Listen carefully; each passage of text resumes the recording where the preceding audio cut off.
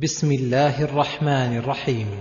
تنزيل الكتاب من الله العزيز الحكيم. يخبر تعالى عن عظمة القرآن وجلالة من تكلم به ونزل منه، وأنه نزل من الله العزيز الحكيم، أي الذي وصفه الألوهية للخلق، وذلك لعظمته وكماله، والعزة التي قهر بها كل مخلوق وذل له كل شيء، والحكمة في خلقه وأمره. فالقرآن نازل ممن هذا وصفه، والكلام وصف للمتكلم، والوصف يتبع الموصوف. فكما أن الله تعالى الكامل من كل وجه الذي لا مثيل له، فكذلك كلامه كامل من كل وجه لا مثيل له، فهذا وحده كاف في وصف القرآن، دال على مرتبته. إنا أنزلنا إليك الكتاب بالحق فاعبد الله مخلصا له الدين. ولكنه مع هذا زاد بيانا لكماله بمن نزل عليه، وهو محمد صلى الله عليه وسلم الذي هو أشرف الخلق، فعلم أنه أشرف الكتب، وبما نزل به وهو الحق، فنزل بالحق الذي لا مرية فيه لإخراج الخلق من الظلمات إلى النور، ونزل مشتملا على الحق في أخباره الصادقة وأحكامه العادلة، فكل ما دل عليه فهو أعظم أنواع الحق من جميع المطالب العلمية، وما بعد الحق إلا الضلال. ولما كان نازلا من الحق مشتملا على الحق لهداية الخلق على أشرف الخلق، عظمت فيه النعمة وجلت، ووجب القيام بشكرها، وذلك بإخلاص الدين لله. فلهذا قال: فاعبد الله مخلصا له الدين، أي أخلص لله تعالى جميع دينك من الشرائع الظاهرة والشرائع الباطنة، الإسلام والإيمان والإحسان، بأن تفرد الله وحده بها، وتقصد بها وجهه لا غير ذلك من المقاصد.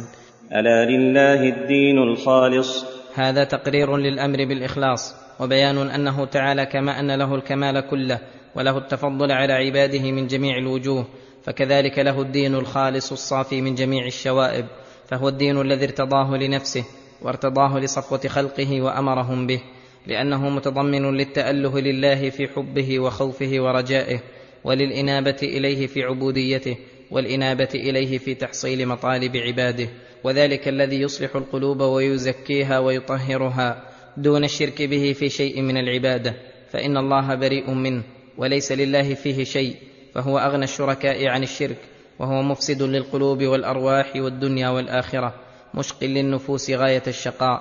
فلذلك لما أمر بالتوحيد والإخلاص نهى عن الشرك به، وأخبر بذم من أشرك به فقال: والذين اتخذوا من دونه أولياء ما نعبدهم إلا ليقربونا إلى الله زلفى.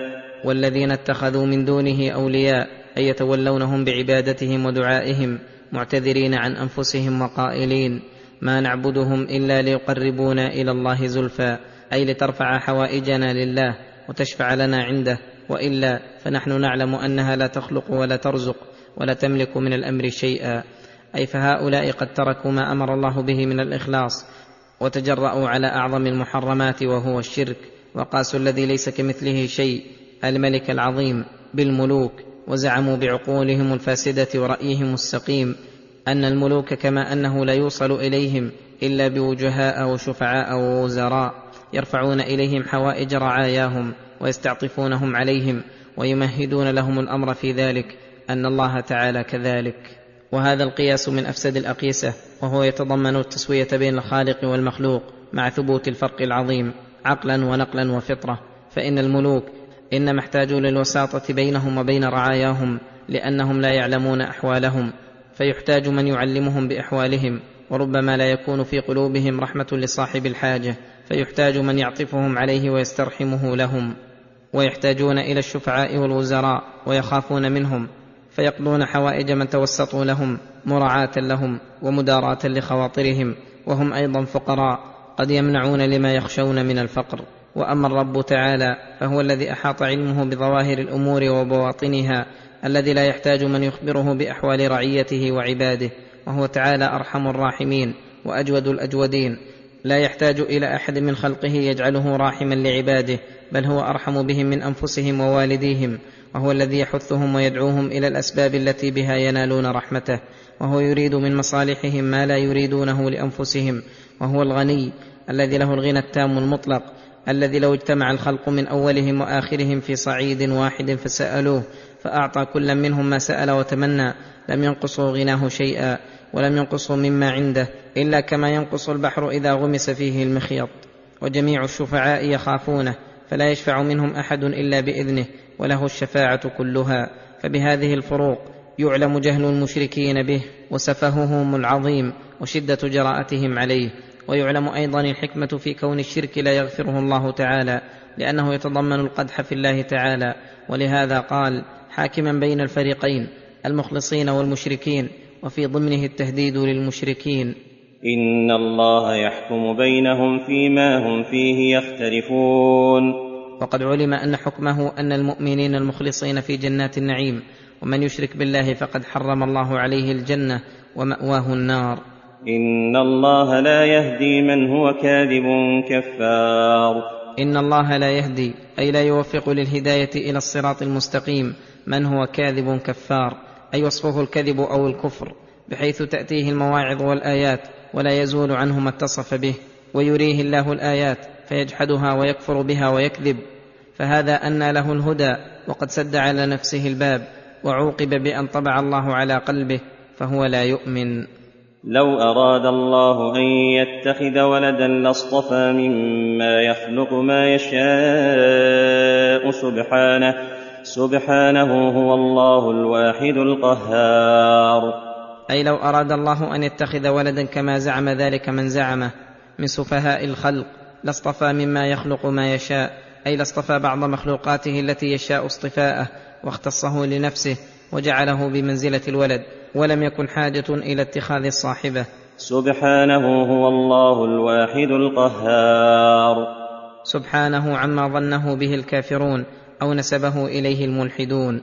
هو الله الواحد القهار، أي الواحد في ذاته وفي أسمائه وفي صفاته وفي أفعاله، فلا شبيه له في شيء من ذلك ولا مماثل، فلو كان له ولد لاقتضى أن يكون شبيها له في وحدته، لأنه بعضه وجزء منه.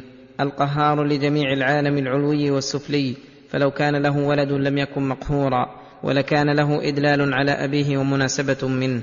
ووحدته تعالى وقهره متلازمان، فالواحد لا يكون إلا قهارا، والقهار لا يكون إلا واحدا، وذلك ينفي الشركة له من كل وجه. خلق السماوات والأرض بالحق يكور الليل على النهار ويكور النهار على الليل، وسخر الشمس والقمر كل يجري لأجل مسمى، ألا هو العزيز الغفار. يخبر تعالى أنه خلق السماوات والأرض، أي بالحكمة والمصلحة، وليأمر العباد وينهاهم ويثيبهم ويعاقبهم. يكور الليل على النهار ويكور النهار على الليل، وسخر الشمس والقمر كل يجري لأجل مسمى. يكور الليل على النهار ويكور النهار على الليل، أي يدخل كل منهما على الآخر ويحله محله، فلا يجتمع هذا وهذا، بل إذا أتى أحدهما انعزل الآخر عن سلطانه. وسخر الشمس والقمر بتسخير منظم وسير مقنن، كل من الشمس والقمر يجري متأثرا عن تسخيره تعالى لأجل مسمى، وهو انقضاء هذه الدار وخرابها، فيخرب الله آلاتها وشمسها وقمرها، وينشئ الخلق نشأة جديدة ليستقروا في دار القرار، الجنة أو النار. ألا هو العزيز الغفار. ألا هو العزيز الذي لا يغالب، القاهر لكل شيء، الذي لا يستعصي عليه شيء، الذي من عزته أوجد هذه المخلوقات العظيمة وسخرها تجري بأمره، الغفار لذنوب عباده التوابين المؤمنين، كما قال الله تعالى: وإني لغفار لمن تاب وآمن وعمل صالحا ثم اهتدى. الغفار لمن أشرك به بعدما رأى من آياته العظيمة ثم تاب وأناب. خلقكم من نفس واحدة ثم جعل منها زوجها، وأنزل لكم من الأنعام 8 أزواج يخلقكم في بطون أمهاتكم خلقا من بعد خلق في ظلمات 3، ذلكم الله ربكم له الملك لا إله إلا هو فأنى تصرفون. ومن عزته أنه خلقكم من نفس واحدة على كثرتكم وانتشاركم في أنحاء الأرض، ثم جعل منها زوجها، وذلك ليسكن إليها وتسكن إليه، وتتم بذلك النعمة، وأنزل لكم من الأنعام، أي خلقها بقدر نازل منه رحمة بكم 8 أزواج، وهي التي ذكرها في سورة الأنعام 8 أزواج، من الضأن 2 ومن المعز 2 ومن الإبل 2 ومن البقر 2، وخصها بالذكر مع أنه أنزل لمصالح عباده من البهائم غيرها لكثرة نفعها وعموم مصالحها ولشرفها ولاختصاصها بأشياء لا يصلح غيرها، كالأضحية والهدي والعقيقة، ووجوب الزكاة فيها واختصاصها بالدية. ولما ذكر خلق أبينا وأمنا ذكر ابتداء خلقنا فقال: يخلقكم في بطون أمهاتكم خلقا من بعد خلق في ظلمات 3. يخلقكم في بطون أمهاتكم خلقا من بعد خلق، أي طورا بعد طور، وأنتم في حال لا يد مخلوق تمسكم ولا عين تنظر إليكم، وهو قد رباكم في ذلك المكان الضيق في ظلمات 3: ظلمة البطن، ثم ظلمة الرحم، ثم ظلمة المشيمة. ذلكم الله ربكم له الملك لا إله إلا هو فأنى تصرفون. ذلكم الذي خلق السماوات والأرض وسخر الشمس والقمر وخلقكم وخلق لكم الأنعام والنعم. الله ربكم، أي المألوه المعبود الذي رباكم ودبركم، فكما أنه الواحد في خلقه وتربيته لا شريك له في ذلك، فهو الواحد في ألوهيته لا شريك له، ولهذا قال: لا إله إلا هو. فأنى تصرفون بعد هذا البيان ببيان استحقاقه تعالى للإخلاص وحده إلى عبادة الأوثان التي لا تدبر شيئا وليس لها من الأمر شيء. إن تكفروا فإن الله غني عنكم ولا يرضى لعباده الكفر وإن تشكروا يرضه لكم ولا تزر وازرة وزر أخرى ثم إلى ربكم مرجعكم فينبئكم بما كنتم تعملون إنه عليم بذات الصدور. إن تكفروا فإن الله غني عنكم لا يضره كفركم كما لا ينتفع بطاعتكم، ولكن أمره ونهيه لكم محض فضله وإحسانه عليكم، ولا يرضى لعباده الكفر لكمال إحسانه بهم وعلمه أن الكفر يشقيهم شقاوة لا يسعدون بعدها، ولأنه خلقهم لعبادته فهي الغاية التي خلق لها الخلق، فلا يرضى أن يدعوا ما خلقهم لأجله. وإن تشكروا لله تعالى بتوحيده وإخلاص الدين له يرضه لكم لرحمته بكم ومحبته للإحسان عليكم ولفعلكم ما خلقكم لأجله. وكما أنه لا يتضرر بشرككم ولا ينتفع بأعمالكم وتوحيدكم، كذلك كل أحد منكم له عمله من خير وشر، ولا تزر وازرة وزر أخرى، ثم إلى ربكم مرجعكم في يوم القيامة فينبئكم بما كنتم تعملون. إخبارا أحاط به علمه وجرى عليه قلمه وكتبته عليكم الحفظة الكرام وشهدت به عليكم الجوارح، فيجازي كل منكم ما يستحقه. إنه عليم بذات الصدور، أي بنفس الصدور وما فيها من وصف بر أو فجور، والمقصود من هذا الإخبار بالجزاء بالعدل التام.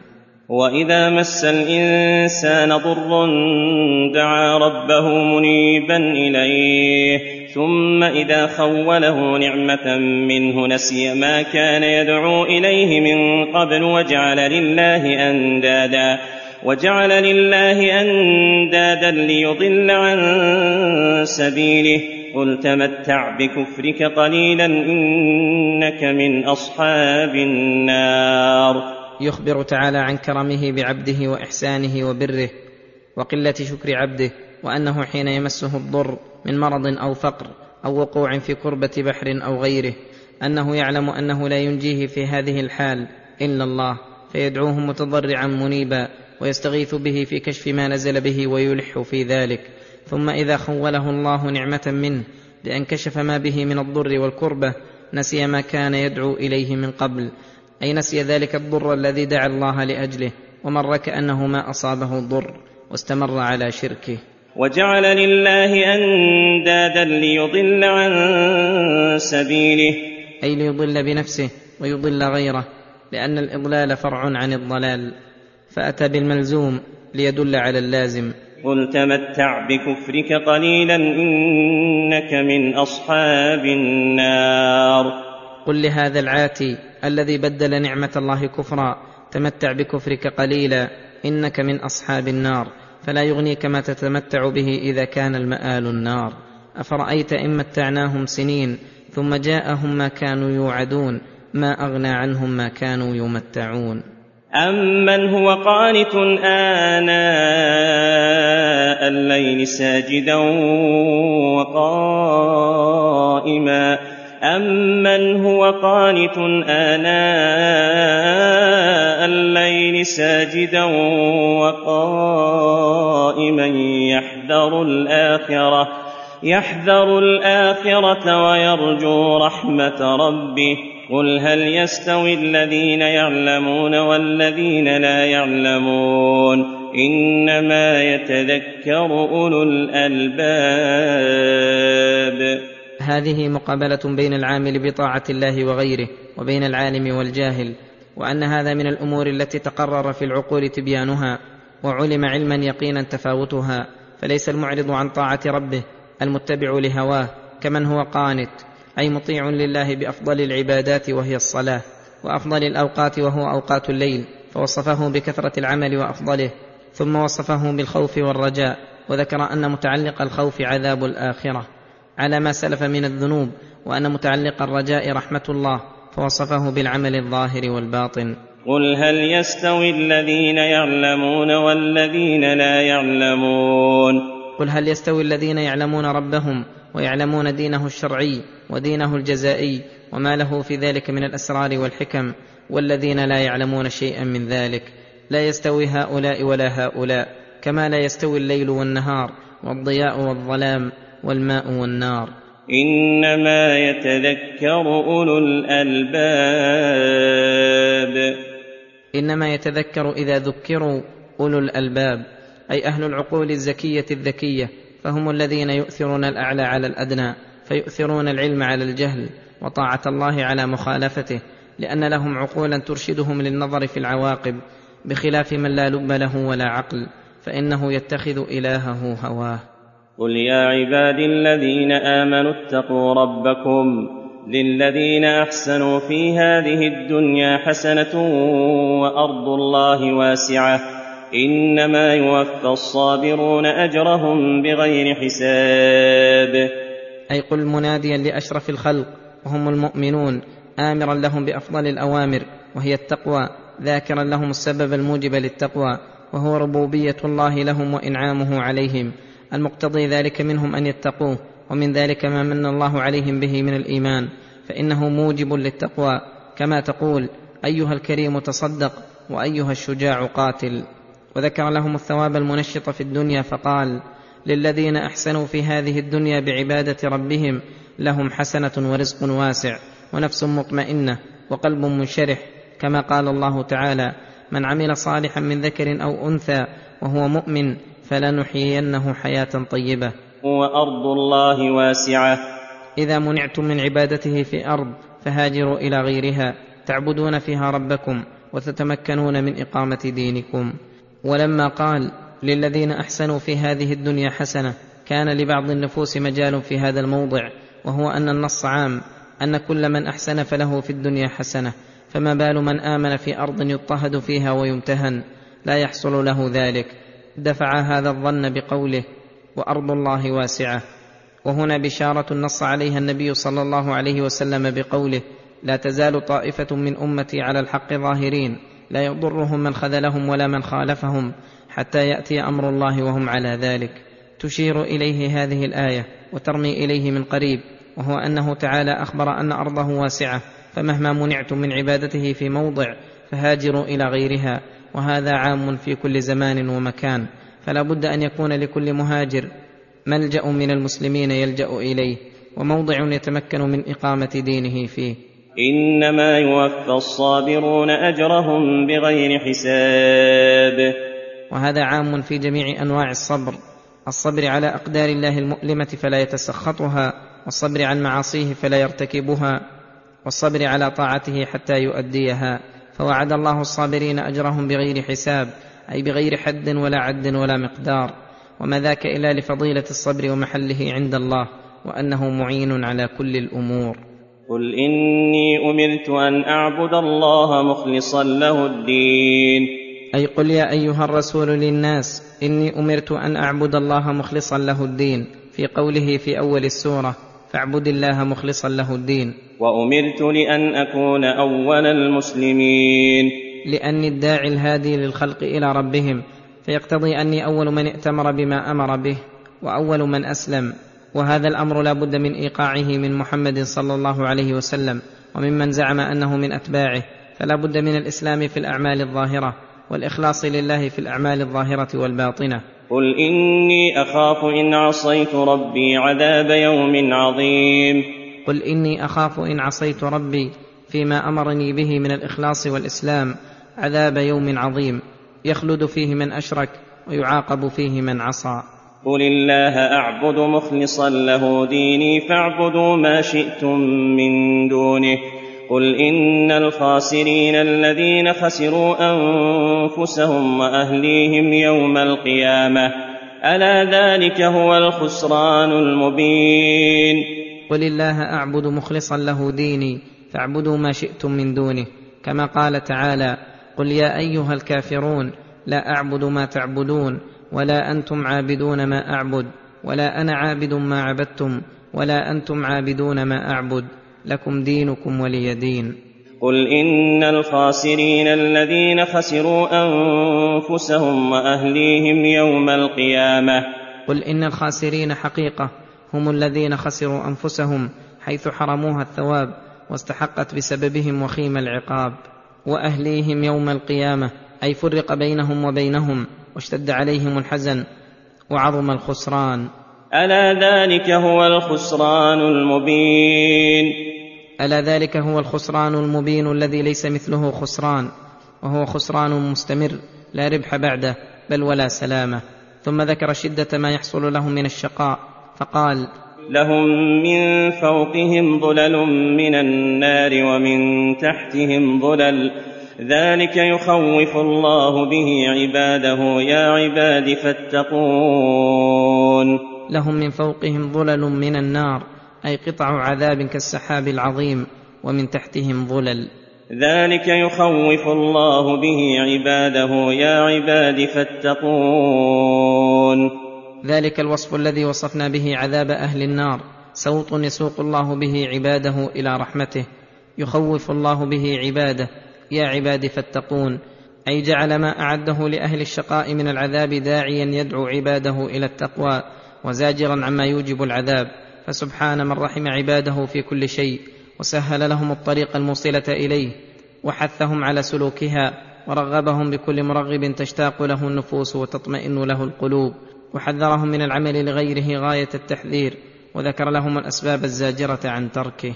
والذين اجتنبوا الطاغوت أن يعبدوها وأنابوا إلى الله لهم البشرى فبشر عباد. لما ذكر حال المجرمين ذكر حال المنيبين وثوابهم فقال والذين اجتنبوا الطاغوت أن يعبدوها، والمراد بالطاغوت في هذا الموضع عبادة غير الله فاجتنبوها في عبادتها، وهذا من أحسن الاحتراز من الحكيم العليم، لأن المدح إنما يتناول المجتنب لها في عبادتها.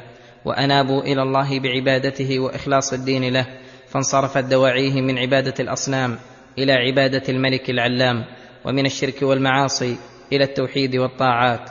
لهم البشرى التي لا يقادر قدرها ولا يعلم وصفها إلا من أكرمهم بها، وهذا شامل للبشرى في الحياة الدنيا بالثناء الحسن والرؤيا الصالحة والعناية الربانية من الله التي يرون في خلالها أنه مريد لإكرامهم في الدنيا والآخرة. ولهم البشرى في الآخرة عند الموت وفي القبر وفي القيامة، وخاتمة البشرى ما يبشرهم به الرب الكريم من دوام رضوانه وبره وإحسانه وحلول أمانه في الجنة. ولما أخبر أن لهم البشرى أمره الله ببشارتهم وذكر الوصف الذي استحقوا به البشارة فقال فبشر عبادي الذين يستمعون القول فيتبعون أحسنه أولئك الذين هداهم الله وأولئك هم أولو الألباب.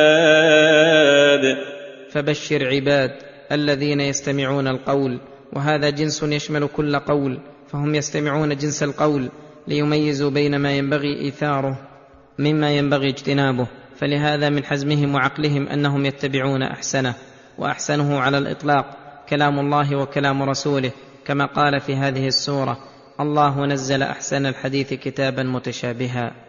وفي هذه الآية نكتة، وهي أنه لما أخبر عن هؤلاء الممدوحين أنهم يستمعون القول فيتبعون أحسنه، كأنه قيل: هل من طريق إلى معرفة أحسنه حتى نتصف بصفات أولي الألباب، وحتى نعرف أن من آثره علمنا أنه من أولي الألباب؟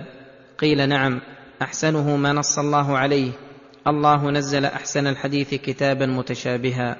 الذين يستمعون القول فيتبعون أحسنه أولئك الذين هداهم الله لأحسن الأخلاق والأعمال، وأولئك هم أولو الألباب،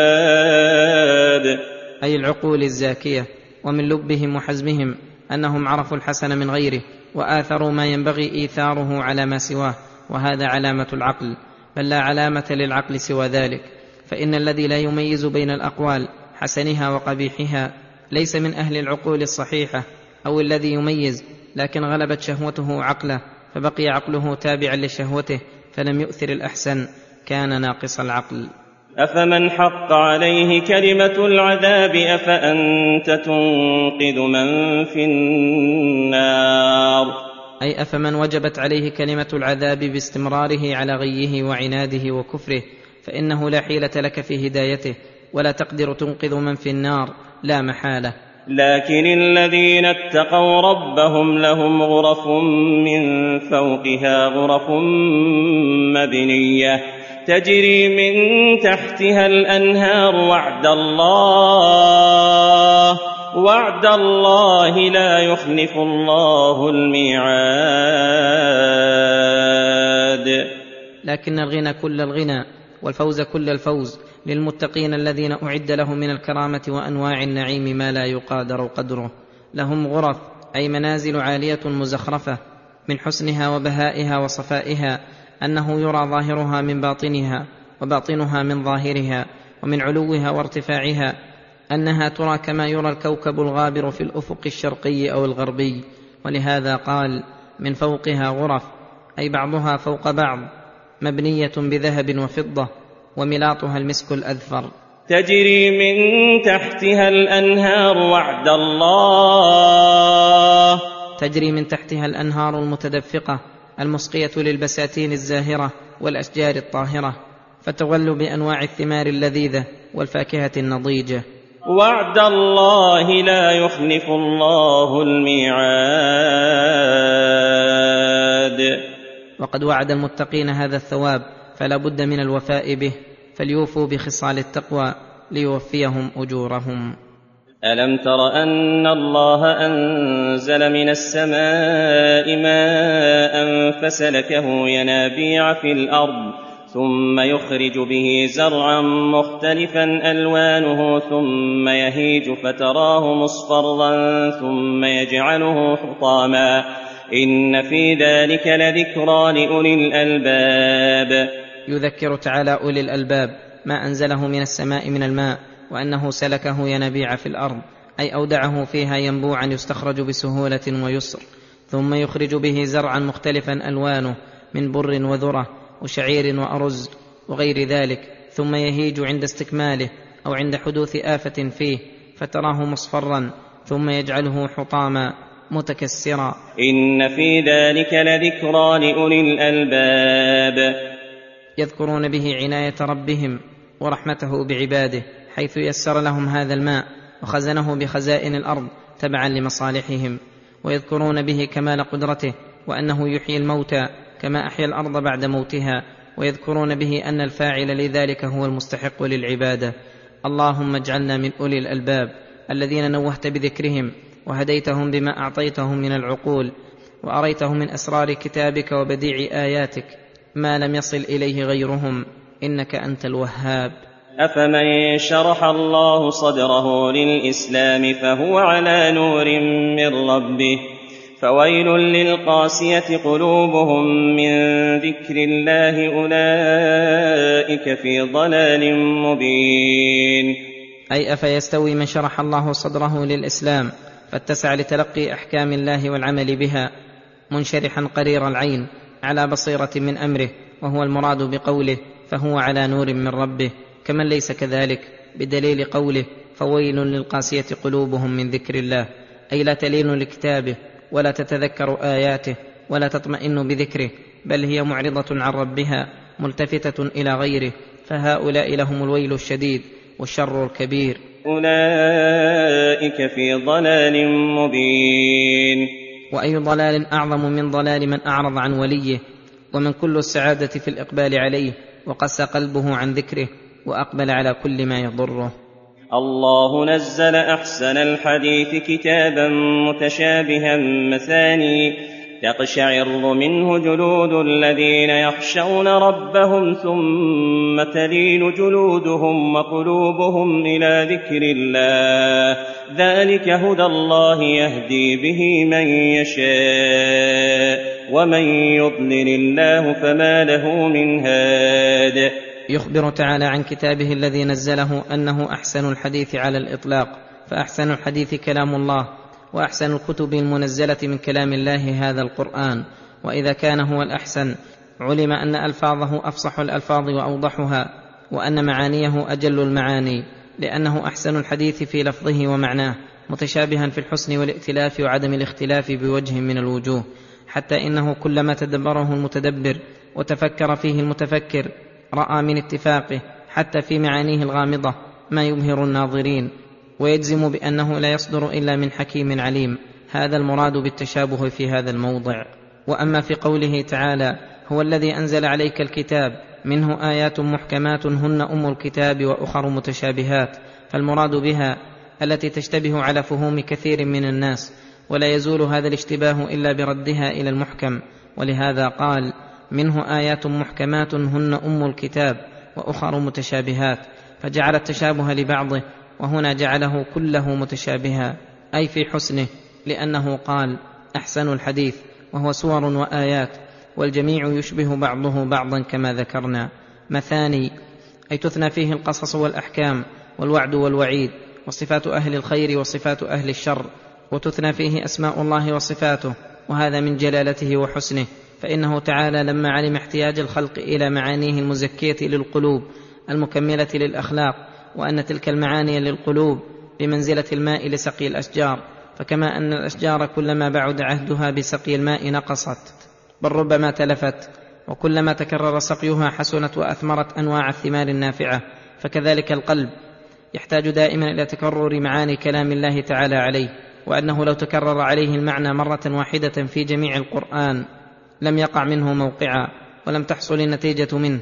ولهذا سلكت في هذا التفسير هذا المسلك الكريم اقتداء بما هو تفسير له، فلا تجد فيه الحوالة على موضع من المواضع، بل كل موضع تجد تفسيره كامل المعنى غير مراع لما مضى مما يشبهه، وإن كان بعض المواضع يكون أبسط من بعض وأكثر فائدة. وهكذا ينبغي للقارئ للقرآن المتدبر لمعانيه ألا يدع التدبر في جميع المواضع منه، فإنه يحصل له بسبب ذلك خير كثير ونفع غزير.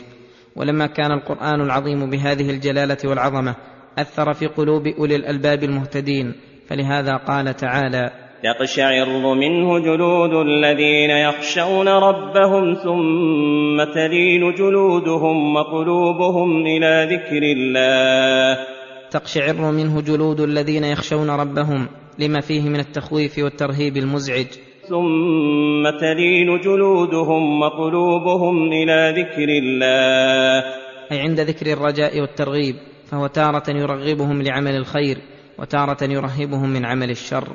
ذلك هدى الله يهدي به من يشاء. ذلك الذي ذكره الله من تأثير القرآن فيهم هدى الله، أي هداية منه لعباده، وهو من جملة فضله وإحسانه عليهم، يهدي به أي بسبب ذلك من يشاء من عباده.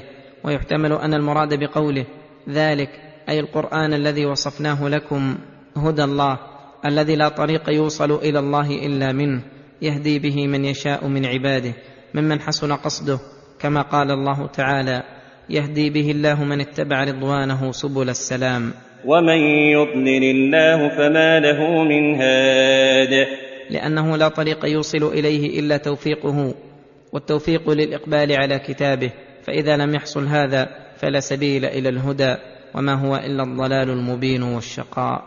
أفمن يتقي بوجهه سوء العذاب يوم القيامة وقيل للظالمين ذوقوا ما كنتم تكسبون. أي أفيستوي هذا الذي هداه الله ووفقه لسلوك الطريق الموصلة لدار كرامته كمن كان في الضلال واستمر على عناده حتى قدم القيامة فجاءه العذاب العظيم، فجعل يتقي بوجهه الذي هو أشرف الأعضاء وأدنى شيء من العذاب يؤثر فيه، فهو يتقي فيه سوء العذاب لأنه قد غلت يداه ورجلاه. وقيل للظالمين ذوقوا ما كنتم تكسبون. وقيل للظالمين أنفسهم بالكفر والمعاصي توبيخا وتقريعا: ذوقوا ما كنتم تكسبون. كذب الذين من قبلهم فأتاهم العذاب من حيث لا يشعرون. كذب الذين من قبلهم من الأمم كما كذب هؤلاء، فأتاهم العذاب من حيث لا يشعرون، جاءهم في غفلة أول نهار أو هم قائلون. فأذاقهم الله الخزي في الحياة الدنيا ولعذاب الآخرة أكبر لو كانوا يعلمون. فأذاقهم الله بذلك العذاب الخزي في الحياة الدنيا، فافتضحوا عند الله وعند خلقه، ولعذاب الآخرة أكبر لو كانوا يعلمون. فليحذر هؤلاء من المقام على التكذيب فيصيبهم ما أصاب أولئك من التعذيب. ولقد ضربنا للناس في هذا القرآن من كل مثل لعلهم يتذكرون. يخبر تعالى أنه ضرب في القرآن من جميع الأمثال، أمثال أهل الخير وأمثال أهل الشر وأمثال التوحيد والشرك، وكل مثل يقرب حقائق الأشياء، والحكمة في ذلك لعلهم يتذكرون عندما نوضح لهم الحق فيعلمون ويعملون. قرآنا عربيا غير ذي عوج لعلهم يتقون. قرآنا عربيا غير ذي عوج، أي جعلناه قرآنا عربيا واضح الألفاظ سهل المعاني خصوصا على العرب. غير ذي عوج أي ليس فيه خلل ولا نقص بوجه من الوجوه، لا في ألفاظه ولا في معانيه، وهذا يستلزم كمال اعتداله واستقامته، كما قال تعالى: الحمد لله الذي أنزل على عبده الكتاب ولم يجعل له عوجا قيما. لعلهم يتقون الله تعالى، حيث سهلنا عليهم طرق التقوى العلمية والعملية بهذا القرآن العربي المستقيم الذي ضرب الله فيه من كل مثل. ثم ضرب مثلا للشرك والتوحيد فقال: ضرب الله مثلا رجلا فيه شركاء متشاكسون ورجلا سلما لرجل هل يستويان مثلا الحمد لله بل أكثرهم لا يعلمون.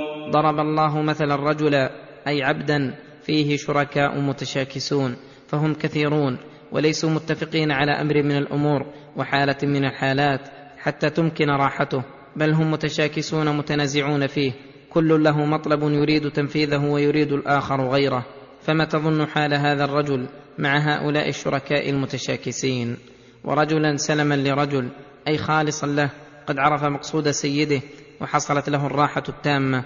هل يستويان مثلا الحمد لله بل أكثرهم لا يعلمون. هل يستويان أي هذان الرجلان مثلا لا يستويان. كذلك المشرك فيه شركاء متشاكسون، يدعو هذا ثم يدعو هذا، فتراه لا يستقر له قرار ولا يطمئن قلبه في موضع، والموحد مخلص لربه فقد خلصه الله من الشركة لغيره، فهو في أتم راحة وأكمل طمأنينة. هل يستويان مثلا الحمد لله بل أكثرهم لا يعلمون. الحمد لله على تبيين الحق من الباطل وإرشاد الجهال، بل أكثرهم لا يعلمون. إنك ميت وإنهم ميتون. أي كلكم لا بد أن يموت، وما جعلنا لبشر من قبلك الخلد، أفإن مت فهم الخالدون. ثم إنكم يوم القيامة عند ربكم تختصمون. فيما تنازعتم فيه، فيفصل بينكم بحكمه العادل، ويجازي كل ما عمله، أحصاه الله ونسوه. فمن أظلم ممن كذب على الله وكذب بالصدق إذ جاءه أليس في جهنم مثوى للكافرين. يقول تعالى محذرا ومخبرا أنه لا أظلم وأشد ظلما ممن كذب على الله، إما بنسبته إلى ما لا يليق بجلاله، أو بادعاء النبوة، أو الإخبار بأن الله تعالى قد قال كذا، أو أخبر بكذا، أو حكم بكذا وهو كاذب، فهذا داخل في قوله تعالى وأن تقولوا على الله ما لا تعلمون، إن كان جاهلا، وإلا فهو أشنع وأشنع. وكذب بالصدق إذ جاءه، أي ما أظلم ممن جاءه الحق المؤيد بالبينات فكذبه، فتكذيبه ظلم عظيم منه، لأنه رد الحق بعدما تبين له، فإن كان جامعا بين الكذب على الله والتكذيب بالحق كان ظلما على ظلم. أليس في جهنم مثوى للكافرين يحصل بها الاشتفاء منهم وأخذ حق الله من كل ظالم وكافر، إن الشرك لظلم عظيم. ولما ذكر الكاذب المكذب وجنايته وعقوبته، ذكر الصادق المصدق وثوابه، فقال والذي جاء بالصدق وصدق به أولئك هم المتقون. والذي جاء بالصدق في قوله وعمله، فدخل في ذلك الأنبياء ومن قام مقامهم، ممن صدق فيما قاله عن خبر الله وأحكامه، وفيما فعله من خصال الصدق.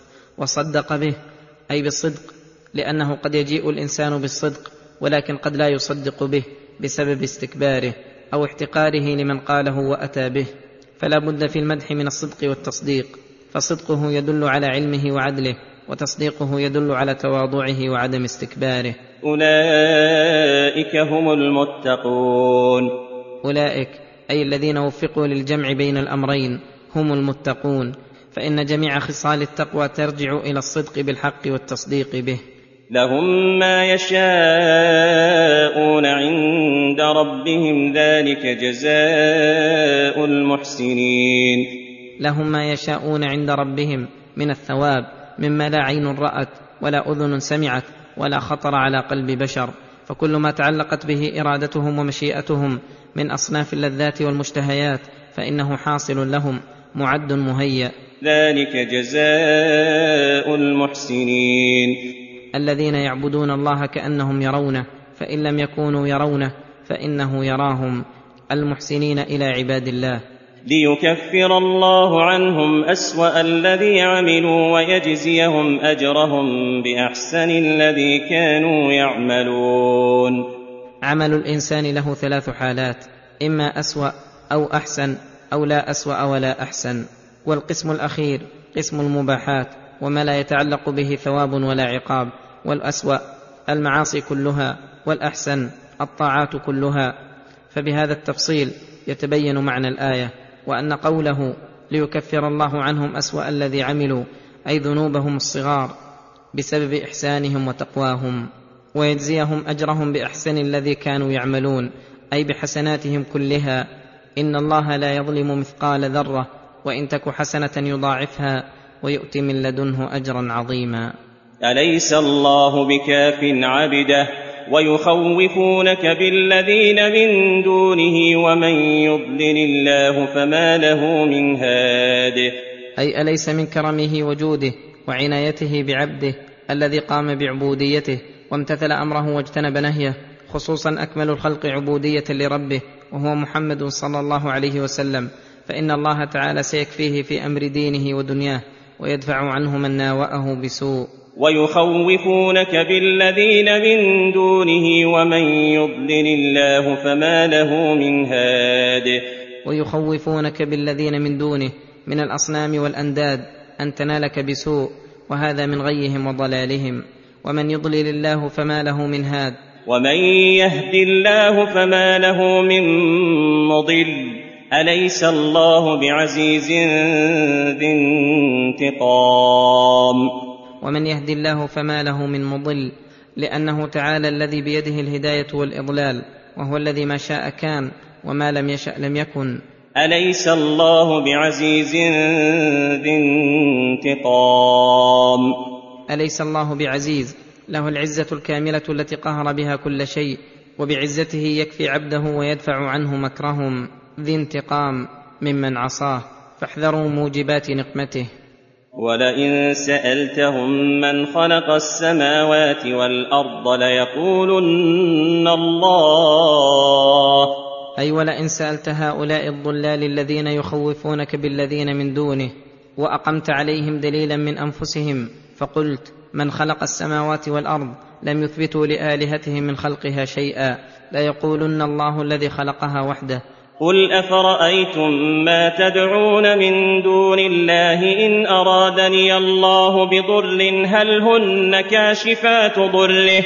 قل لهم مقررا عجز آلهتهم بعدما تبينت قدرة الله: أفرأيتم أي أخبروني ما تدعون من دون الله إن أرادني الله بضر، أي ضر كان، هل هن كاشفات ضره بإزالته بالكلية أو بتخفيفه من حال إلى حال؟ أو أرادني برحمة هل هن ممسكات رحمته؟ أو أرادني برحمة يوصل إلي بها منفعة في ديني أو دنياي، هل هن ممسكات رحمته ومانعاتها عني؟ سيقولون لا يكشفون الضر ولا يمسكون الرحمة. قل لهم بعدما تبين الدليل القاطع على أنه وحده المعبود، وأنه الخالق للمخلوقات، النافع الضار وحده، وأن غيره عاجز من كل وجه عن الخلق والنفع والضر، مستجلبا كفايته، مستدفعا مكرهم وكيدهم. قل حسبي الله عليه يتوكل المتوكلون. أي عليه يعتمد المعتمدون في جلب مصالحهم ودفع مضارهم، فالذي بيده وحده الكفاية هو حسبي، سيكفيني كل ما أهمني وما لا أهتم به. قل يا قوم اعملوا على مكانتكم إني عامل فسوف تعلمون من يأتيه عذاب يخزيه ويحل عليه عذاب مقيم. أي قل لهم يا أيها الرسول يا قوم اعملوا على مكانتكم، أي على حالتكم التي رضيتموها لأنفسكم من عبادة من لا يستحق من العبادة شيئا ولا له من الأمر شيء. إني عامل على ما دعوتكم إليه من إخلاص الدين لله تعالى وحده. فسوف تعلمون من يأتيه عذاب يخزيه ويحل عليه عذاب مقيم.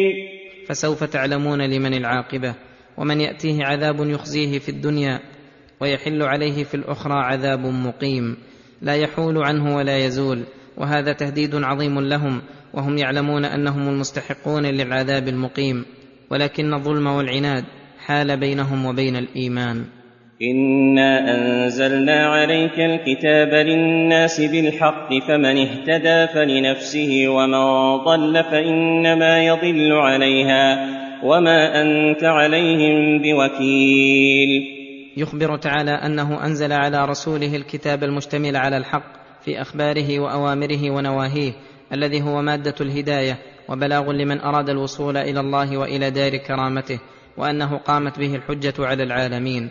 فمن اهتدى بنوره واتبع أوامره فإن نفع ذلك يعود إلى نفسه، ومن ضل بعدما تبين له الهدى فإنما يضل عليها لا يضر الله شيئا. وما أنت عليهم بوكيل.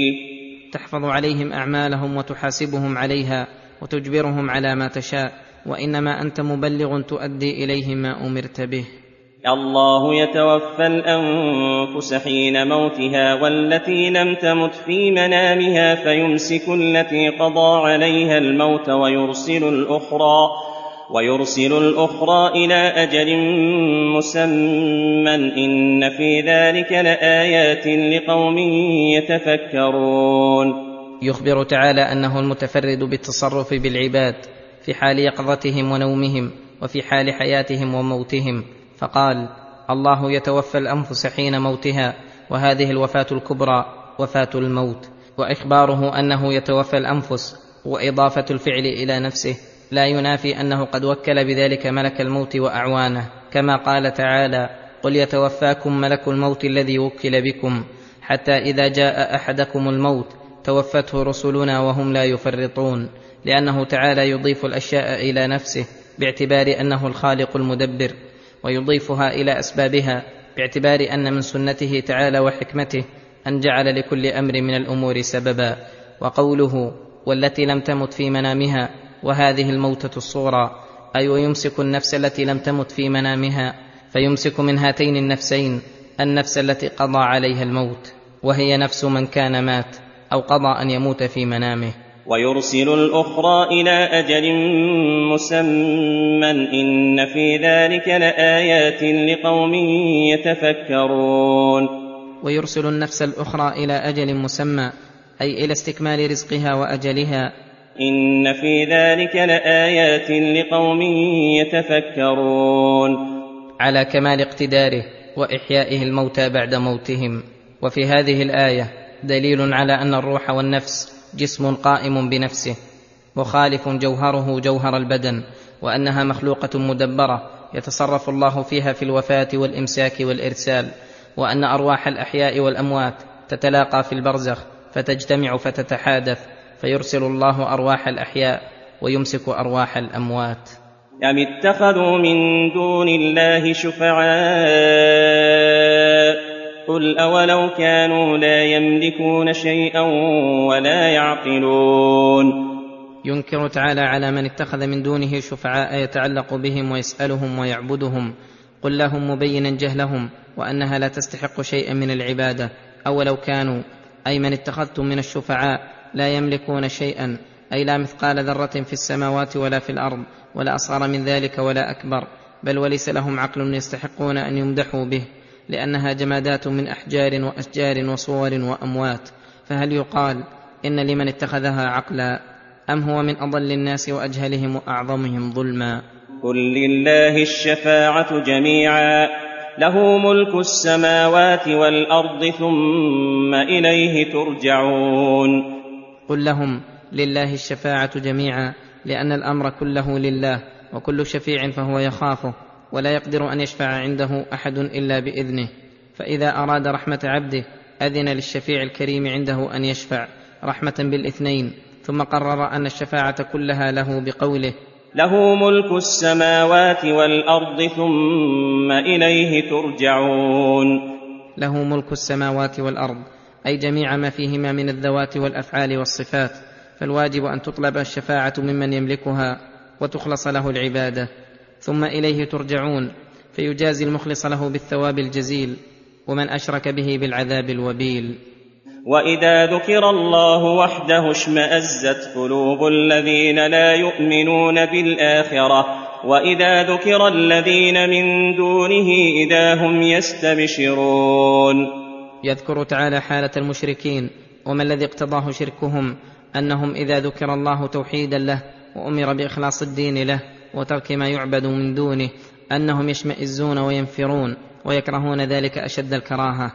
وإذا ذكر الذين من دونه إذا هم يستبشرون. وإذا ذكر الذين من دونه من الأصنام والأنداد ودعا الداعي إلى عبادتها ومدحها إذا هم يستبشرون بذلك، فرحا بذكر معبوداتهم ولكون الشرك موافقا لأهوائهم. وهذه الحال أشر الحالات وأشنعها، ولكن موعدهم يوم الجزاء، فهناك يؤخذ الحق منهم وينظر هل تنفعهم آلهتهم التي كانوا يدعون من دون الله شيئا. ولهذا قال قل اللهم فاطر السماوات والأرض عالم الغيب والشهادة أنت تحكم بين عبادك فيما كانوا فيه يختلفون. قل اللهم فاطر السماوات والأرض، أي خالقهما ومدبرهما، عالم الغيب الذي غاب عن أبصارنا وعلمنا، والشهادة الذي نشاهده، أنت تحكم بين عبادك فيما كانوا فيه يختلفون. وإن من أعظم الاختلاف اختلاف الموحدين المخلصين القائلين إنما هم عليه هو الحق، وإن لهم الحسنى في الآخرة دون غيرهم، والمشركين الذين اتخذوا من دونك الأنداد والأوثان وسووا فيك من لا يسوى شيئا وتنقصوك غاية النقص، واستبشروا عند ذكر آلهتهم واشمأزوا عند ذكرك، وزعموا مع هذا أنهم على الحق وغيرهم على الباطل، وأن لهم الحسنى. قال الله تعالى إن الذين آمنوا والذين هادوا والصابئين والنصارى والمجوس والذين أشركوا إن الله يفصل بينهم يوم القيامة إن الله على كل شيء شهيد. وقد أخبرنا بالفصل بينهم بعدها بقوله: هذان خصمان اختصموا في ربهم فالذين كفروا قطعت لهم ثياب من نار يصب من فوق رؤوسهم الحميم يصهر به ما في بطونهم والجلود ولهم مقامع من حديد، إلى أن قال: إن الله يدخل الذين آمنوا وعملوا الصالحات جنات تجري من تحتها الأنهار يحلون فيها من أساور من ذهب ولؤلؤا ولباسهم فيها حرير. وقال الله تعالى: الذين آمنوا ولم يلبسوا إيمانهم بظلم أولئك لهم الأمن وهم مهتدون. إنه من يشرك بالله فقد حرم الله عليه الجنة ومأواه النار. ففي هذه الآية بيان عموم خلقه تعالى وعموم علمه وعموم حكمه بين عباده، فقدرته التي نشأت عنها المخلوقات وعلمه المحيط بكل شيء دال على حكمه بين عباده وبعثهم وعلمه بأعمالهم خيرها وشرها وبمقادير جزائها، وخلقه دال على علمه، ألا يعلم من خلق. ولو أن للذين ظلموا ما في الأرض جميعا ومثله معه لافتدوا به من سوء العذاب يوم القيامة وبدا لهم من الله ما لم يكونوا يحتسبون. لما ذكر تعالى أنه الحاكم بين عباده وذكر مقالة المشركين وشناعتها كأن النفوس تشوقت إلى ما يفعل الله بهم يوم القيامة، فأخبر أن لهم سوء العذاب أي أشده وأفظعه، كما قالوا أشد الكفر وأشنعه، وأنهم على الفرض والتقدير لو كان لهم ما في الأرض جميعا من ذهبها وفضتها ولؤلؤها وحيواناتها وأشجارها وزروعها وجميع أوانيها وأثاثها ومثله معه ثم بذلوه يوم القيامة ليفتدوا من العذاب وينجوا منه ما قبل منهم، ولا أغنى عنهم من عذاب الله شيئا يوم لا ينفع مال ولا بنون إلا من أتى الله بقلب سليم. وبدا لهم من الله ما لم يكونوا يحتسبون، أي يظنون من السخط العظيم والمقت الكبير، وقد كانوا يحكمون لأنفسهم بغير ذلك. وبدا لهم سيئات ما كسبوا وحاق بهم ما كانوا به يستهزئون. وبدا لهم سيئات ما كسبوا أي الأمور التي تسوءهم بسبب صنيعهم وكسبهم، وحاق بهم ما كانوا به يستهزئون من الوعيد والعذاب الذي نزل بهم وما حل عليهم العقاب.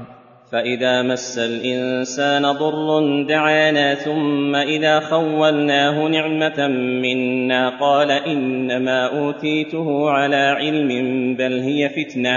بل هي فتنة ولكن أكثرهم لا يعلمون.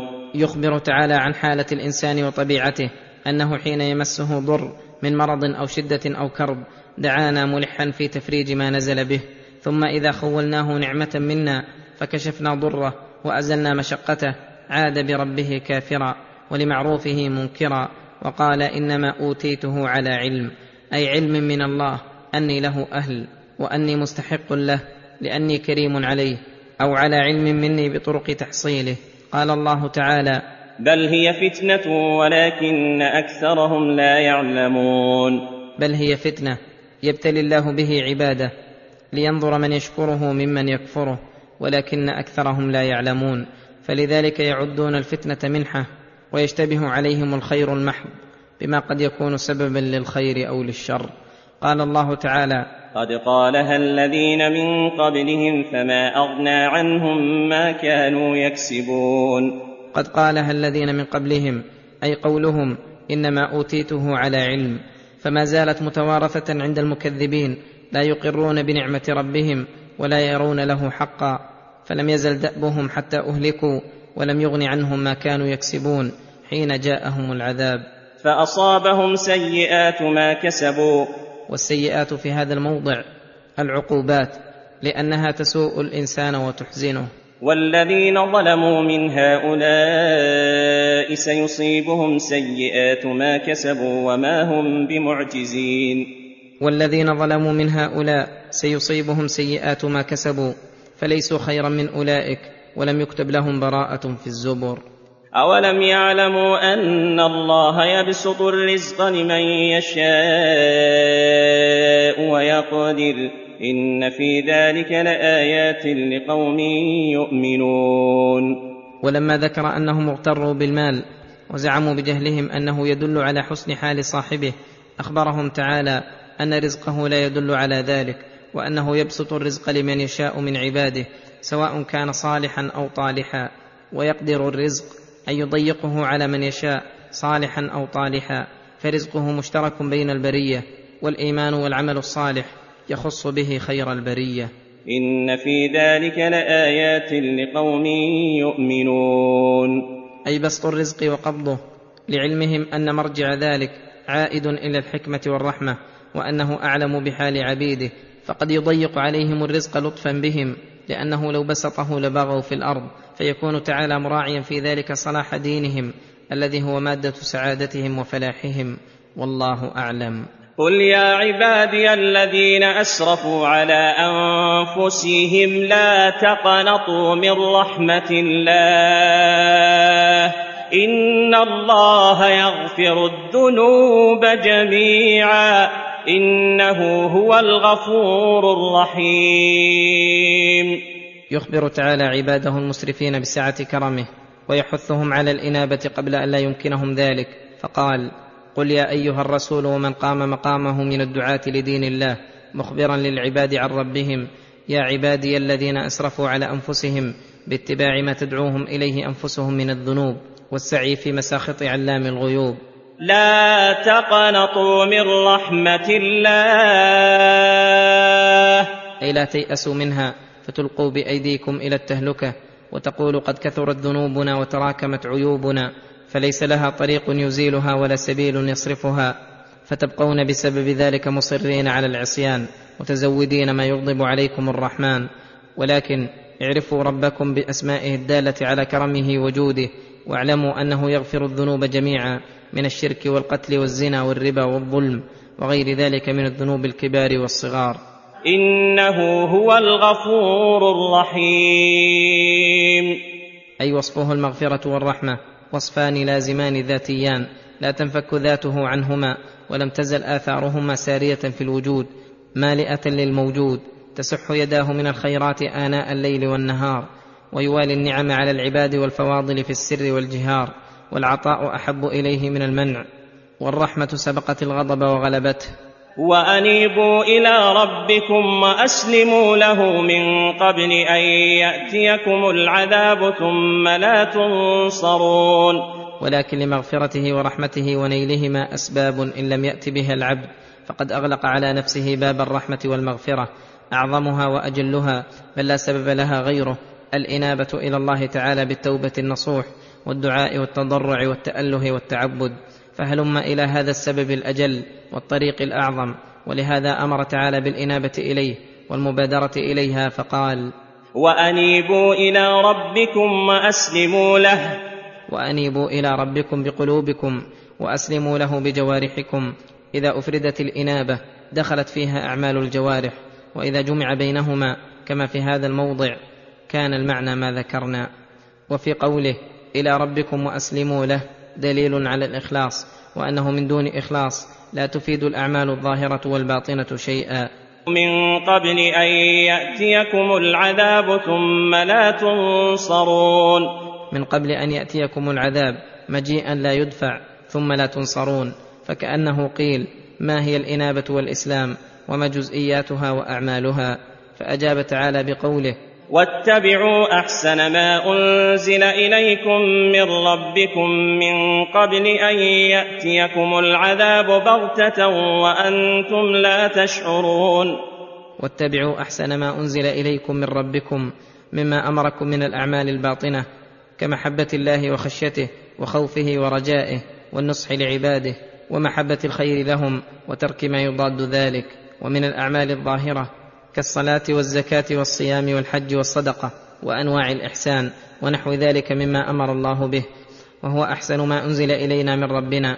فالمتبع لأوامر ربه في هذه الأمور ونحوها هو المنيب المسلم. من قبل أن يأتيكم العذاب بغتة وأنتم لا تشعرون. وكل هذا حث على المبادرة وانتهاز الفرصة. ثم حذرهم ألا يستمروا على غفلتهم حتى يأتيهم يوم يندمون فيه ولا تنفع الندامة. أن تقول نفس يا حسرة على ما فرطت في جنب الله، أي في جانب حقه، وإن كنت لمن الساخرين، وإن كنت في الدنيا لمن الساخرين في إتيان الجزاء حتى رأيته عيانا. أو تقول لو أن الله هداني لكنت من المتقين، ولو في هذا الموضع للتمني، أي ليت أن الله هداني فأكون متقيا له فأسلم من العقاب وأستحق الثواب. وليست لو هنا شرطية، لأنها لو كانت شرطية لكانوا محتجين بالقضاء والقدر على ضلالهم، وهو حجة باطلة، ويوم القيامة تضمحل كل حجة باطلة.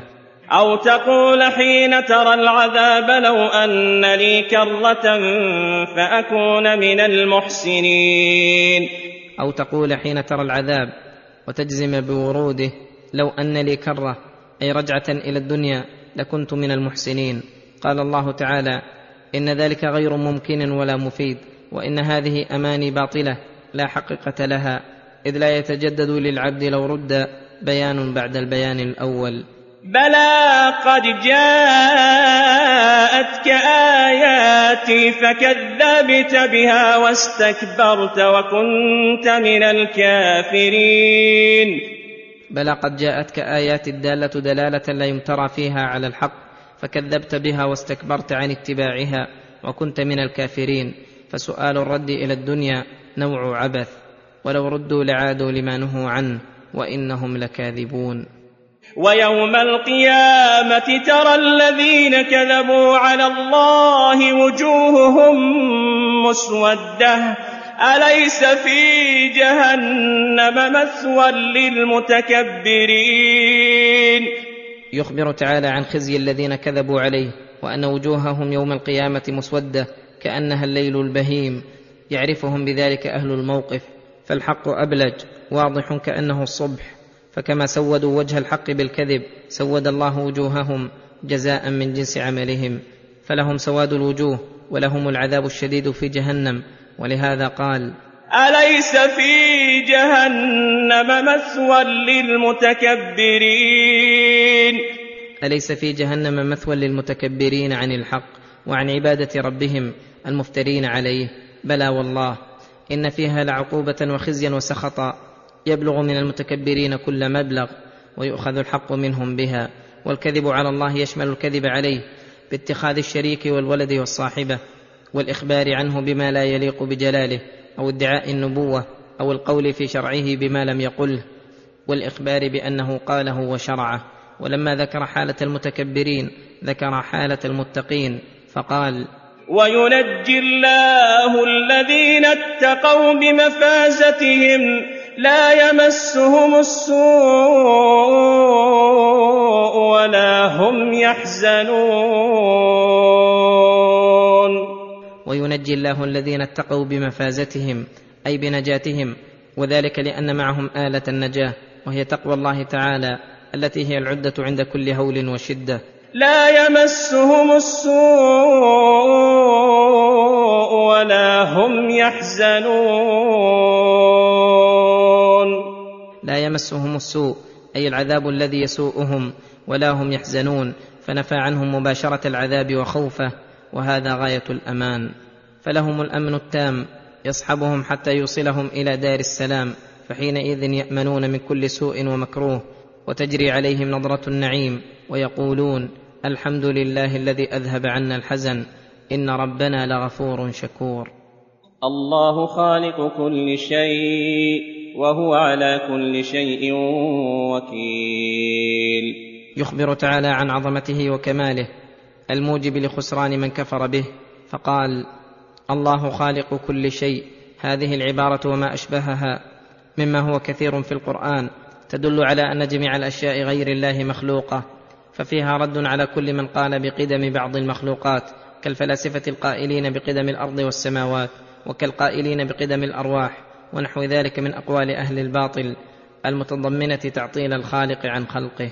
وليس كلام الله من الأشياء المخلوقة، لأن الكلام صفة المتكلم، والله تعالى بأسمائه وصفاته أول ليس قبله شيء. فأخذ أهل الاعتزال من هذه الآية ونحوها أنه مخلوق من أعظم الجهل، فإنه تعالى لم يزل بأسمائه وصفاته، ولم يحدث له صفة من صفاته، ولم يكن معطلا عنها بوقت من الأوقات. والشاهد من هذا أن الله تعالى أخبر عن نفسه الكريمة أنه خالق لجميع العالم العلوي والسفلي، وهو على كل شيء وكيل، وأنه على كل شيء وكيل. والوكالة التامة لا بد فيها من علم الوكيل بما كان وكيلا عليه، وإحاطته بتفاصيله، ومن قدرة تامة على ما هو وكيل عليه ليتمكن من التصرف فيه، ومن حفظ لما هو وكيل عليه، ومن حكمة ومعرفة بوجوه التصرفات ليصرفها ويدبرها على ما هو الأليق، فلا تتم الوكالة إلا بذلك كله، فما نقص من ذلك فهو نقص فيها. ومن المعلوم المتقرر أن الله تعالى منزه عن كل نقص في صفة من صفاته، فإخباره بأنه على كل شيء وكيل يدل على إحاطة علمه بجميع الأشياء، وكمال قدرته على تدبيرها، وكمال تدبيره، وكمال حكمته التي يضع بها الأشياء مواضعها. له مقاليد السماوات والأرض، والذين كفروا بآيات الله أولئك هم الخاسرون. له مقاليد السماوات والأرض، أي مفاتيحها علما وتدبيرا، فما يفتح الله للناس من رحمة فلا ممسك لها، وما يمسك فلا مرسل له من بعده، وهو العزيز الحكيم. فلما بين من عظمته ما يقتضي أن تمتلئ القلوب له إجلالا وإكراما، ذكر حال من عكس القضية فلم يقدره حق قدره، فقال: والذين كفروا بآيات الله أولئك هم الخاسرون. والذين كفروا بآيات الله الدالة على الحق اليقين والصراط المستقيم أولئك هم الخاسرون. خسروا ما به تصلح القلوب من التأله والإخلاص لله، وما به تصلح الألسن من إشغالها بذكر الله، وما تصلح به الجوارح من طاعة الله، وتعوضوا عن ذلك كل مفسد للقلوب والأبدان، وخسروا جنات النعيم، وتعوضوا عنها بالعذاب الأليم. قل أفغير الله تأمروني أعبد أيها الجاهلون. قل يا أيها الرسول لهؤلاء الجاهلين الذين دعوك إلى عبادة غير الله: أفغير الله تأمروني أعبد أيها الجاهلون. أي هذا الأمر صدر من جهلكم، وإلا فلو كان لكم علم بأن الله تعالى الكامل من جميع الوجوه مسدي جميع النعم هو المستحق للعبادة دون من كان ناقصا من كل وجه لا ينفع ولا يضر، لم تأمروني بذلك. وذلك لأن الشرك بالله محبط للأعمال مفسد للأحوال.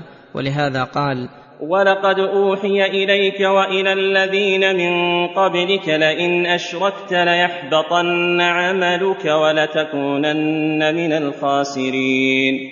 ولقد أوحي إليك وإلى الذين من قبلك من جميع الأنبياء لئن أشركت ليحبطن عملك، هذا مفرد مضاف يعم كل عمل. ففي نبوة جميع الأنبياء أن الشرك محبط لجميع الأعمال، كما قال تعالى في سورة الأنعام لما عدد كثيرا من أنبيائه ورسله قال عنهم: ذلك هدى الله يهدي به من يشاء من عباده ولو أشركوا لحبط عنهم ما كانوا يعملون. ولتكونن من الخاسرين. ولتكونن من الخاسرين دينك وآخرتك، فبالشرك تحبط الأعمال ويستحق العقاب والنكال. ثم قال: بل الله فاعبد وكن من الشاكرين. بل الله فاعبد، لما أخبر أن الجاهلين يأمرونه بالشرك وأخبر عن شناعته أمره بالإخلاص فقال: بل الله فاعبد، أي أخلص له العبادة وحده لا شريك له. وكن من الشاكرين. وكن من الشاكرين لله على توفيق الله تعالى، فكما أنه تعالى يشكر على النعم الدنيوية كصحة الجسم وعافيته وحصول الرزق وغير ذلك، كذلك يشكر ويثنى عليه بالنعم الدينية كالتوفيق للإخلاص والتقوى. بل نعم الدين هي النعم على الحقيقة، وفي تدبر أنها من الله تعالى والشكر لله عليها سلامة من آفة العجب التي تعرض لكثير من العاملين بسبب جهلهم، وإلا فلو عرف العبد حقيقة الحال لم يعجب بنعمة تستحق عليه زيادة الشكر.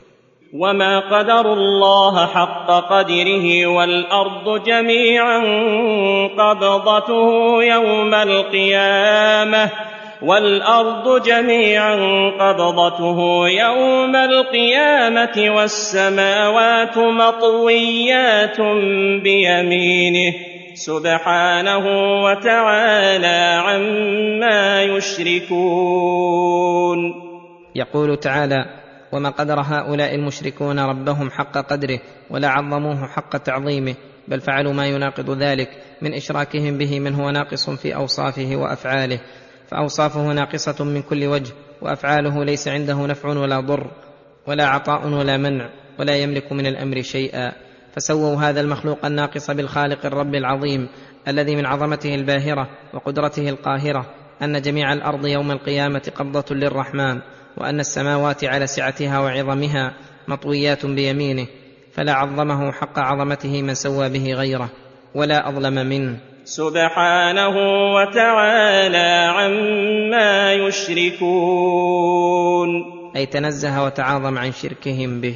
ونفخ في الصور فصعق من في السماوات ومن في الأرض إلا من شاء الله، ثم نفخ فيه أخرى فإذا هم قيام ينظرون. لما خوفهم تعالى من عظمته خوفهم بأحوال يوم القيامة ورغبهم ورهبهم، فقال: ونفخ في الصور، وهو قرن عظيم لا يعلم عظمته إلا خالقه، ومن أطلعه الله على علمه من خلقه، فينفخ فيه إسرافيل عليه السلام أحد الملائكة المقربين وأحد حملة عرش الرحمن، فصعق أي غشي أو مات على اختلاف القولين، من في السماوات ومن في الأرض، أي كلهم لما سمعوا نفخة الصور أزعجتهم من شدتها وعظمها، وما يعلمون أنها مقدمة له إلا من شاء الله، ممن ثبته الله عند النفخة فلم يصعق كالشهداء أو بعضهم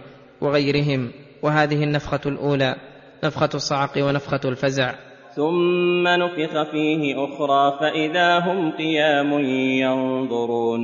ثم نفخ فيه أخرى النفخة الثانية نفخة البعث، فإذا هم قيام ينظرون، أي قد قاموا من قبورهم لبعثهم وحسابهم، قد تمت منهم الخلقة الجسدية والأرواح، وشخصت أبصارهم ينظرون ماذا يفعل الله بهم.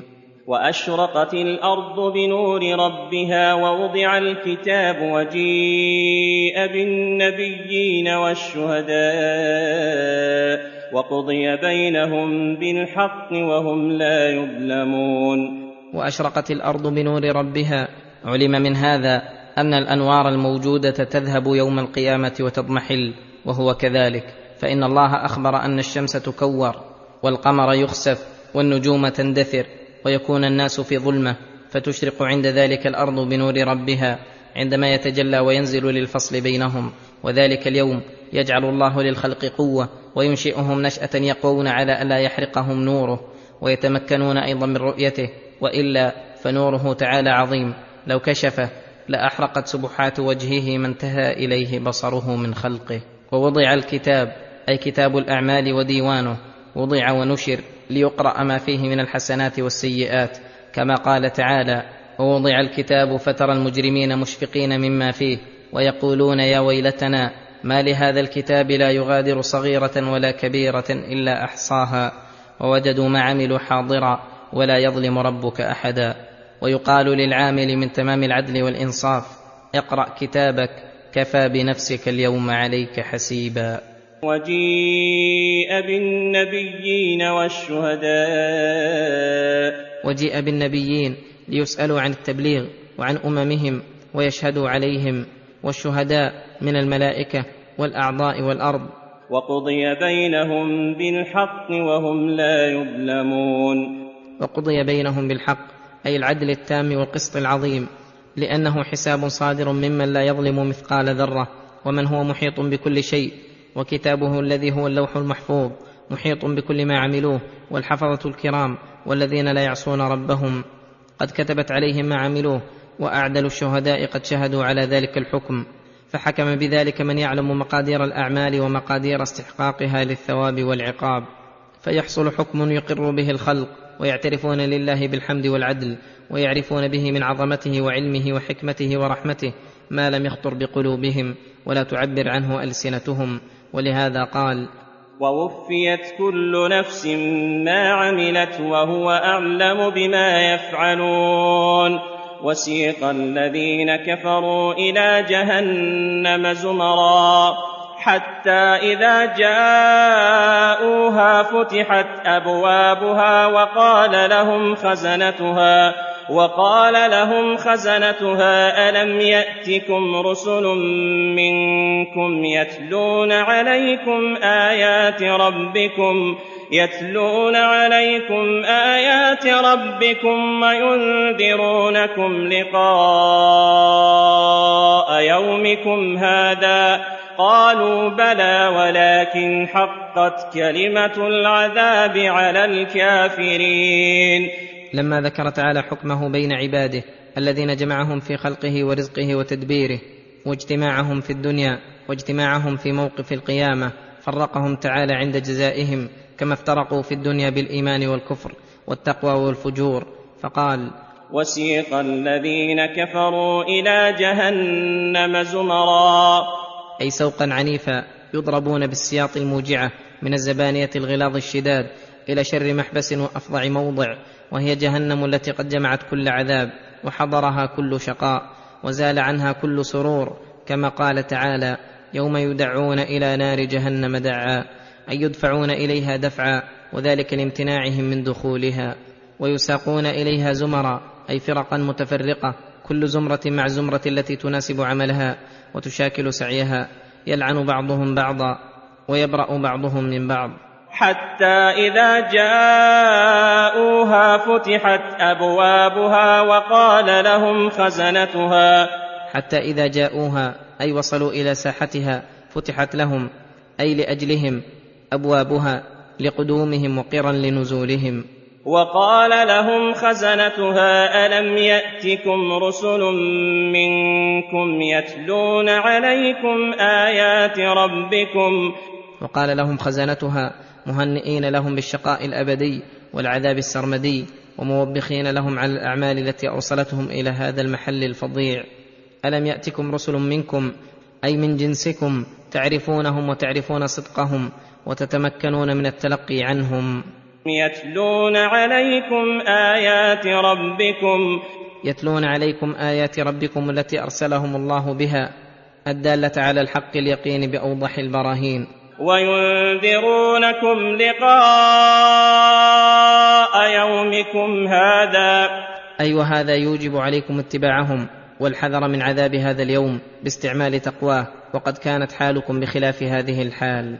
قالوا مقرين بذنبهم وأن حجة الله قامت عليهم، بل قد جاءتنا رسل ربنا بآياته وبيناته، وبينوا لنا غاية التبيين وحذرونا من هذا اليوم، ولكن حقت كلمة العذاب على الكافرين، أي بسبب كفرهم وجبت عليهم كلمة العذاب التي هي لكل من كفر بآيات الله وجحد ما جاءت به المرسلون، فاعترفوا بذنبهم وقيام الحجة عليهم. فقيل لهم على وجه الإهانة والإذلال: قيل ادخلوا أبواب جهنم خالدين فيها فبئس مثوى المتكبرين. ادخلوا أبواب جهنم، كل طائفة تدخل من الباب الذي يناسبها ويوافق عملها، خالدين فيها أبدا، لا يضعنون عنها ولا يفتر عنهم العذاب ساعة ولا ينظرون. فبئس مثوى المتكبرين، أي بئس المقر، النار مقرهم، وذلك لأنهم تكبروا على الحق، فجزاهم الله من جنس عملهم بالإهانة والذل والخزي. ثم قال عن أهل الجنة: وسيق الذين اتقوا ربهم إلى الجنة زمرا. وسيق الذين اتقوا ربهم بتوحيده والعمل بطاعته سوق إكرام وإعزاز، يحشرون وفدا على النجائب إلى الجنة زمرا، فرحين مستبشرين، كل زمرة مع الزمرة التي تناسب عملها وتشاكله. حتى إذا جاءوها وفتحت أبوابها وقال لهم خزنتها سلام عليكم طبتم فادخلوها خالدين. حتى إذا جاءوها، أي وصلوا لتلك الرحاب الرحيبة والمنازل الأنيقة، وهب عليهم ريحها ونسيمها، وآن خلودها ونعيمها، وفتحت لهم أبوابها فتح إكرام لكرام الخلق ليكرموا فيها، وقال لهم خزنتها تهنئة لهم وترحيبا: سلام عليكم، أي سلام من كل آفة وشر حال عليكم. طبتم فادخلوها خالدين. طبتم أي طابت قلوبكم بمعرفة الله ومحبته وخشيته، وألسنتكم بذكره، وجوارحكم بطاعته، فبسبب طيبكم ادخلوها خالدين، لأنها الدار الطيبة ولا يليق بها إلا الطيبون. وقال في النار: فتحت أبوابها، وقال في الجنة: وفتحت بالواو، إشارة إلى أن أهل النار بمجرد وصولهم إليها فتحت لهم أبوابها من غير إنظار ولا إمهال، وليكون فتحها في وجوههم وعلى وصولهم أعظم لحرها وأشد لعذابها. وأما الجنة فإنها الدار العالية الغالية التي لا يوصل إليها ولا ينالها كل أحد إلا من أتى بالوسائل الموصلة إليها، ومع ذلك فيحتاجون لدخولها لشفاعة أكرم الشفعاء عليه، فلم تفتح لهم بمجرد ما وصلوا إليها، بل يستشفعون إلى الله بمحمد صلى الله عليه وسلم حتى يشفع فيشفعه الله تعالى. وفي الآيات دليل على أن النار والجنة لهما أبواب تفتح وتغلق، وأن لكل منهما خزنة، وهما الداران الخالصتان اللتان لا يدخل فيهما إلا من استحقهما، بخلاف سائر الأمكنة والدور. وقالوا الحمد لله الذي صدقنا وعده وأورثنا الأرض. وقالوا عند دخولهم فيها واستقرارهم حامدين ربهم على ما أولاهم ومن عليهم وهداهم: الحمد لله الذي صدقنا وعده، أي وعدنا الجنة على ألسنة رسله إن آمنا وصلحنا، فوفى لنا بما وعدنا وأنجز لنا ما منانا. وأورثنا الأرض نتبوأ من الجنة حيث نشاء فنعم أجر العاملين.